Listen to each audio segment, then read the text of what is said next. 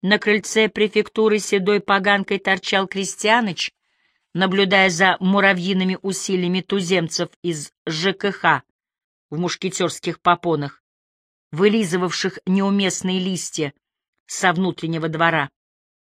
Ожидался вице-премьер Левкин.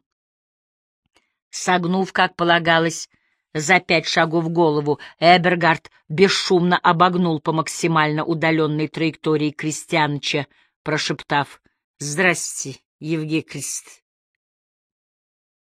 Первый заместитель никогда не подавал ему руки, и тот вдруг кивнул, как с дочерью. Что ж не пришел посоветоваться? Эбергард поклонился.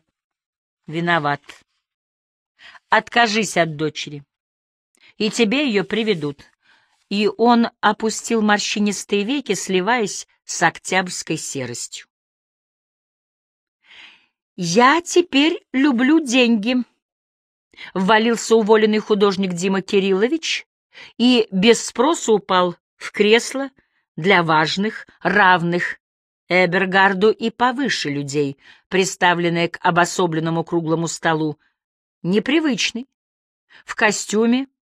Распухший галстучный узел с усилием размыкал жестяные углы рубашечного ворота, оправданием швырнул на стол визитку на шершавой золотистой бумаге. «Я всегда считал, стыдно зарабатывать, стыдно хотеть денег.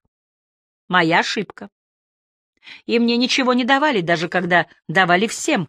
Теперь заставляю себя говорить каждое утро». Дима вскочил и вдавил высыхающую рябую конечность борт пиджака, присягая, глядя на невидимый поднимающийся флаг новой родины: «А я люблю деньги. Я хочу деньги. И они у меня будут. И квартира у меня будет». И выдавил вдогонку опасливо, словно матом: «Получше твоей. Я вообще на съемной живу. У нас префект новый. Вчера представили». Эбергард, не посмотрев, смахнул визитку художника в урну. Устроился. Почти арт-директор информационной издательской группы аппарата вице-премьера Ильи Семеновича Левкина. И Дима расстегнул пару пиджачных пуговиц, обнажив на поясе новый мобильник в коричневом чехле. «Слушай, распорядись там кофейку, только нерастворимый. Жанночка, сделай-ка капучино. Что-то я пристрастился. Я по делу. Может быть, выберут тебя для одного очень интересного предложения. Но, знаешь, день так плотно расписан, засиживаться не могу. Уж извини».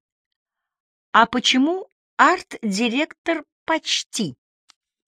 Есть там пока один мальчик, но слабый». Дима захихикал и долго не мог справиться с собой, разомкнуть заслезившиеся веки. «Ты бы его задушил в первый же день. Я туда пришел как хищник, огляделся». Дима действительно внимательно и хитро обозрел углы, настороженно расставив когтистые лапы, и понял: начальства много, но все мясо, деньги только у папы. Решает один. И жарко прошептал: «Левкин». А его все лижут, обступили. Я побегал вокруг. Присосаться негде, вгрызться негде. Дождался дня рождения папы. Позиционировать вас надо по-другому, Илья Семенович. Новое слово нужно в основании вашего публичного образа. Слово же камень, на камне строится все, и слово ваше — величие. А от него пойдем развивать величие свершений, величие облика, величие замыслов. Так Левкин меня прямо за руку хватанул до синяка. Хочешь, покажу? Итак, да, разработайте. Вот как я все проинтуичил. Дима не мог успокоиться и маячил перед Эбергардом, туда и сюда, словно выискивая паркетину. Какая-то вроде здесь скрипела. Улыбался и разводил руками. Надо же. А я думал, у Левкина вокруг только племянники и троюродные внуки. И это есть, есть, — захохотал Дима, замахав руками. Одни свои. И трепещут. Ты не представляешь, как чудно. Зайдет, все должны встать. На кого взглянет, представляйся: имя, стаж, образование. Если выступает, то полный зал. Увидит свободное место, поворачивается и уходит. И чтоб в первом ряду ветераны, обязательно с медалями, на любом совещании. Он посреди доклада к ним. Ну что, мои дорогие, есть замечания? Хотите что-то сказать, гордость наша? Если выезжает на объект, любит, чтобы все вокруг мусор убирали. Даже я уже 2 раза бумажки вокруг департамента собирал. Не откажешься? Дима присел и, будто сам себе в полузабытьи, едва слышно пропел, подзакатив глаза. А ведь под идеей мои бюджет получу. Исполнителей буду выбирать. Из самых лучших, помолчав, рассчитывая, чтобы поглубже упадет, прорастет и окрепнет. Интересно тебе? Давай. Только ты же знаешь, как я люблю. И Дима сурово прогнусавил: без косяков и строгое соблюдение сроков. За деньги я спрошу. Страшней меня не будет. Всасываешь, что я говорю? Еще бы. Дима, нетвердой от радости рукой, цапнул со стола Эбергарда салатовую бумажку для заметок и вывел 20%, просипел, преодолев подрагивающую, предвкушающую запинку. Откатишь? Эбергард отобрал у Димы Кирилловича ручку и жирно переправил в 50%. Даже так? Ну что ж, партнеры.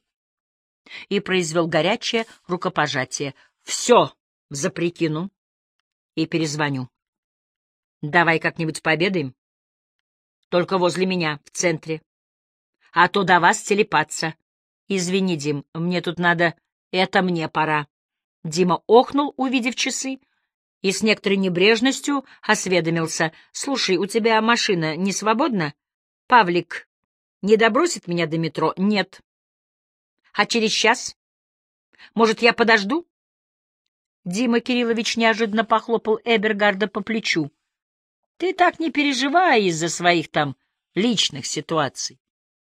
Нет непокупаемых ситуаций. Есть вопрос цены. Опаздывал в префектуру.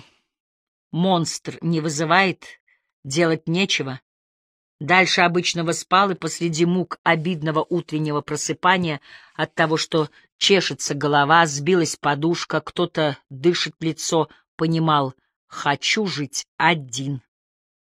Следом понимал: хочу домой, к дочери, и так сильно, что хоть вставай, одевайся и иди под редким осенним солнцем, переступая заледеневшие лужи, как в детстве. Хочу домой.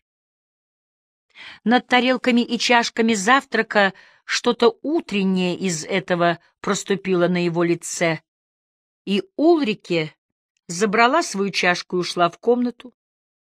Такое молчание за столом не согласовывалось с ее представлением о торжестве взаимной любви. Всегда и сейчас что Эбергард искал в дочери? Понимание. И не мог сказать: ничего не понимала, ничего не хотела изменить, а лишь ничего не могла. В самом начале, когда он побеждал, вернул себе интерес к будущему времени, выбросив из жизни заржавевшую, изношенную женщину, Эрна ответила ему на вечернее: как настроение. Каждый вечер кажется, что кто-то должен еще прийти. Но никто не приходит. Возвращайся. Он так быстро стер, замазал, зарастил, завалил спешно купленным дочери новым мобильником это сообщение, что вспомнить не мог, точкой оно заканчивалось или восклицательным знаком.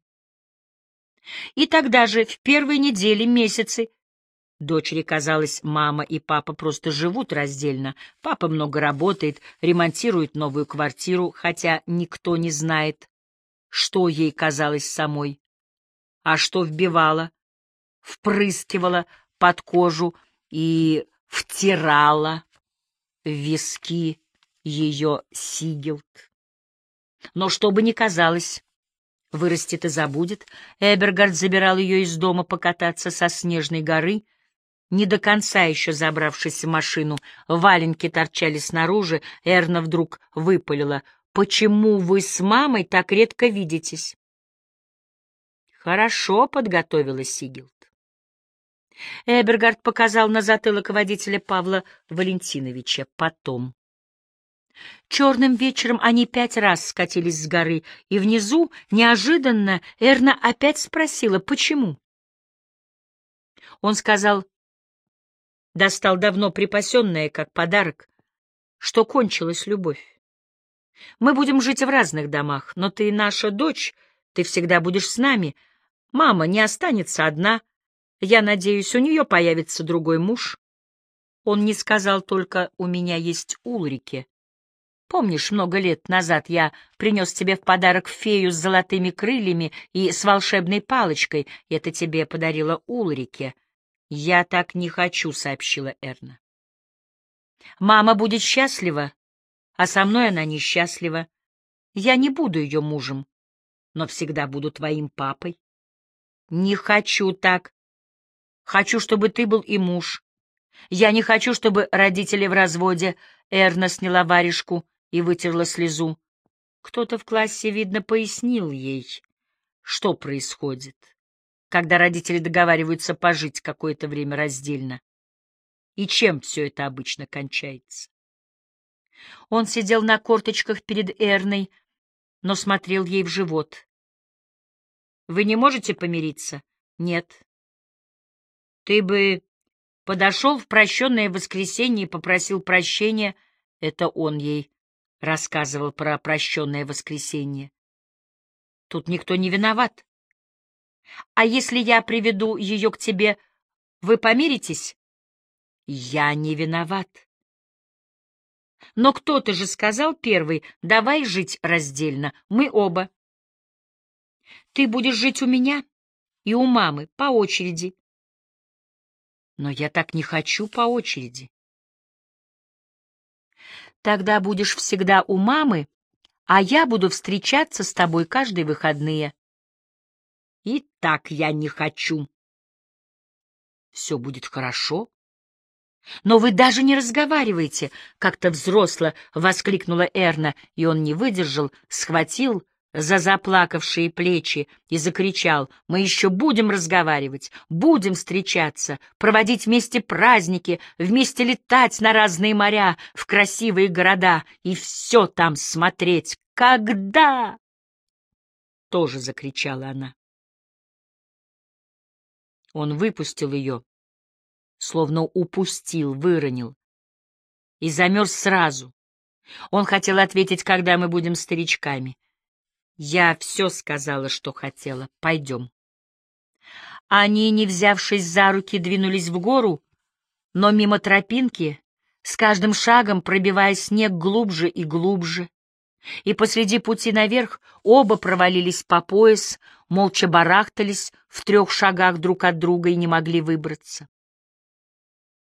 Дни, недели. Монстр молчал, никого не вызывал, не ездил знакомиться по районам, не собирал совещаний, уволил только водителей Бобца за скверный запах и бедный вид, да поменял положенную префектом Вольво на Аудио-8, великодушно предложенную дальновидным застройщикам в аренду по цене, равной за так, велев окружному ГИБДД выделить для сопровождения ленд-крузер с мигалкой. В префектуру он заезжал часа на два неспешной развалочкой двигался к кабинету ноябрьским болезненно-сумрачным коридором.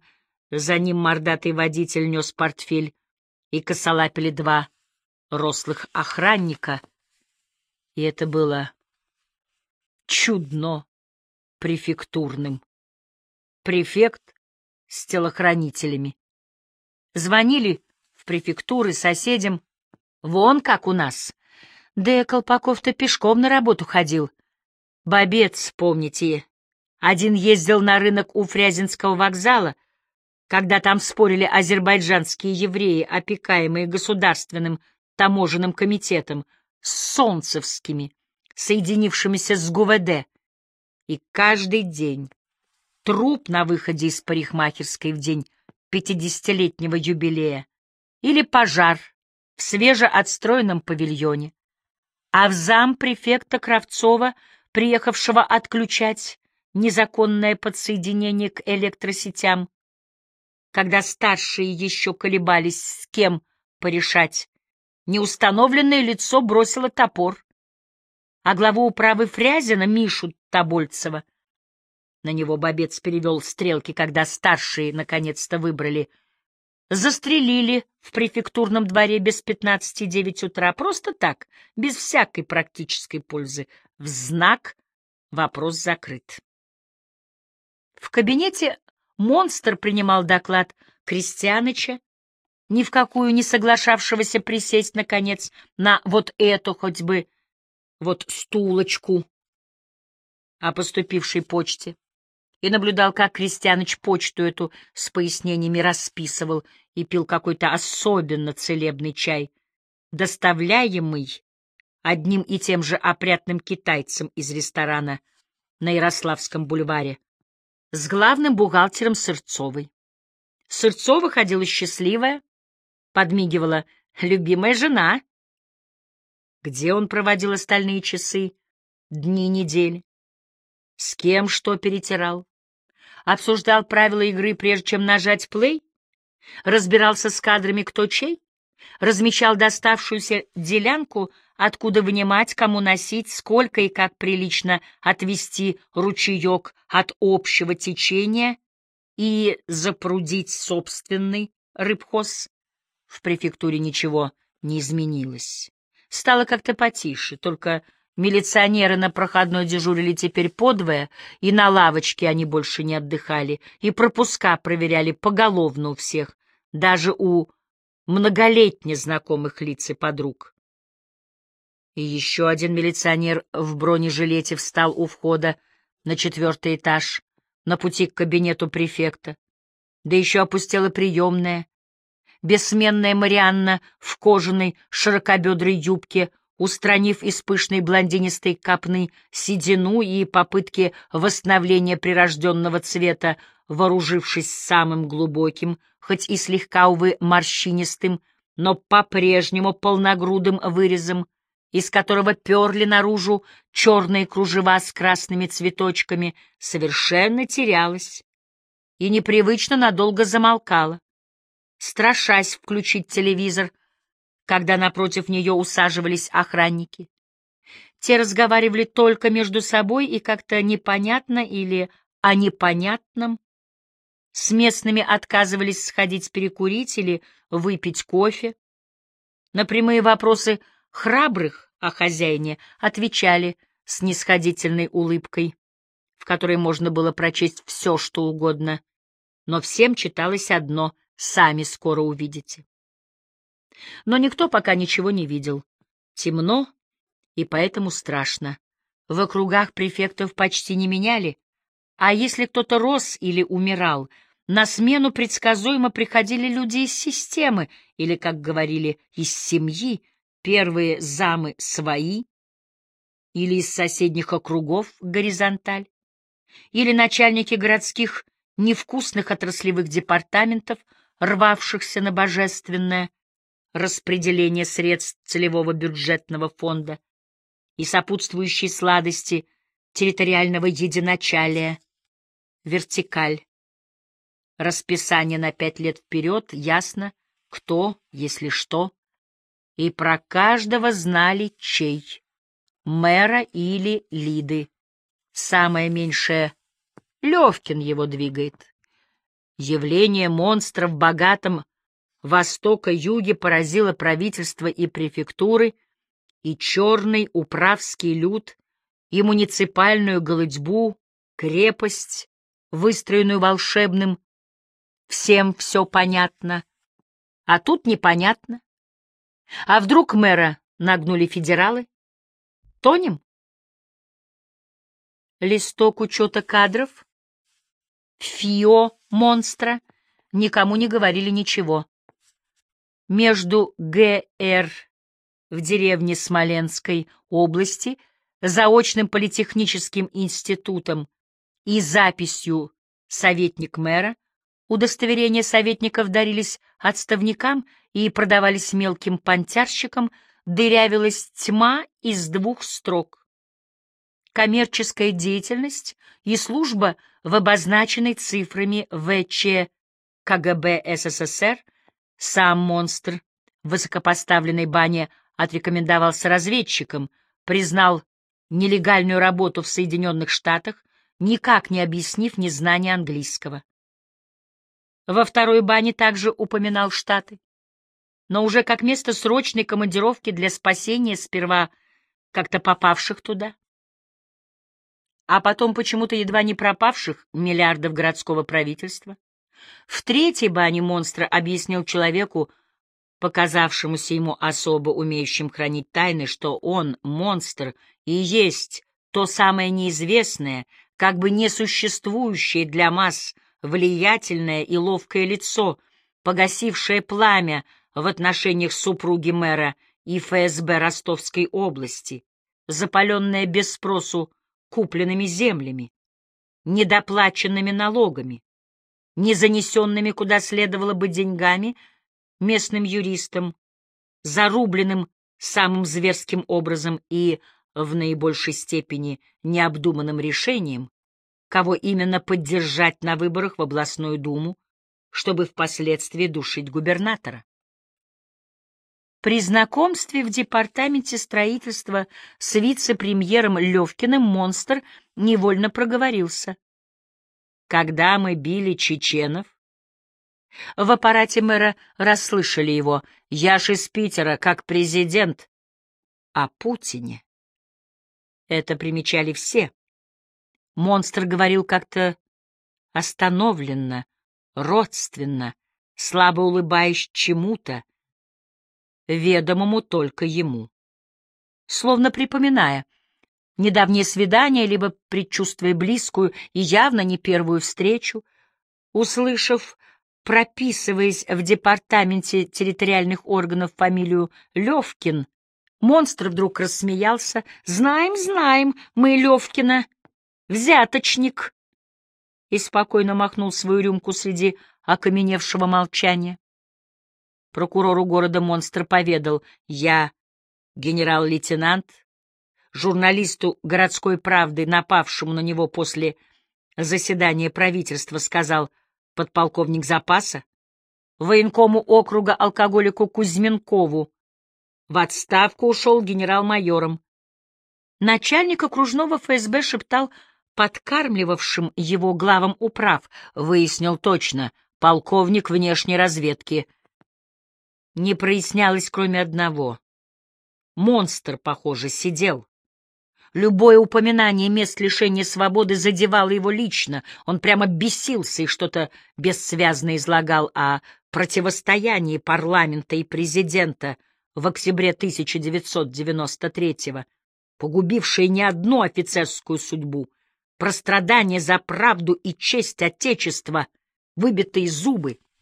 При этом Эбергард коротко знал человека, своими ушами слышавшего, как отставной генерал ФСБ, серьезно взошедший на федеральный уровень по внешнеторговой части, принимая в подарок легкую, несмотря на длину, но исключительно теплую шубу для молодой жены, услышав в ответ на свое дежурное «Какие там у вас новости в округе?», фамилию монстра, поморщился и, не желая вдаваться в омерзительные подробности, процедил: увольнял из ФСБ его я за бизнес.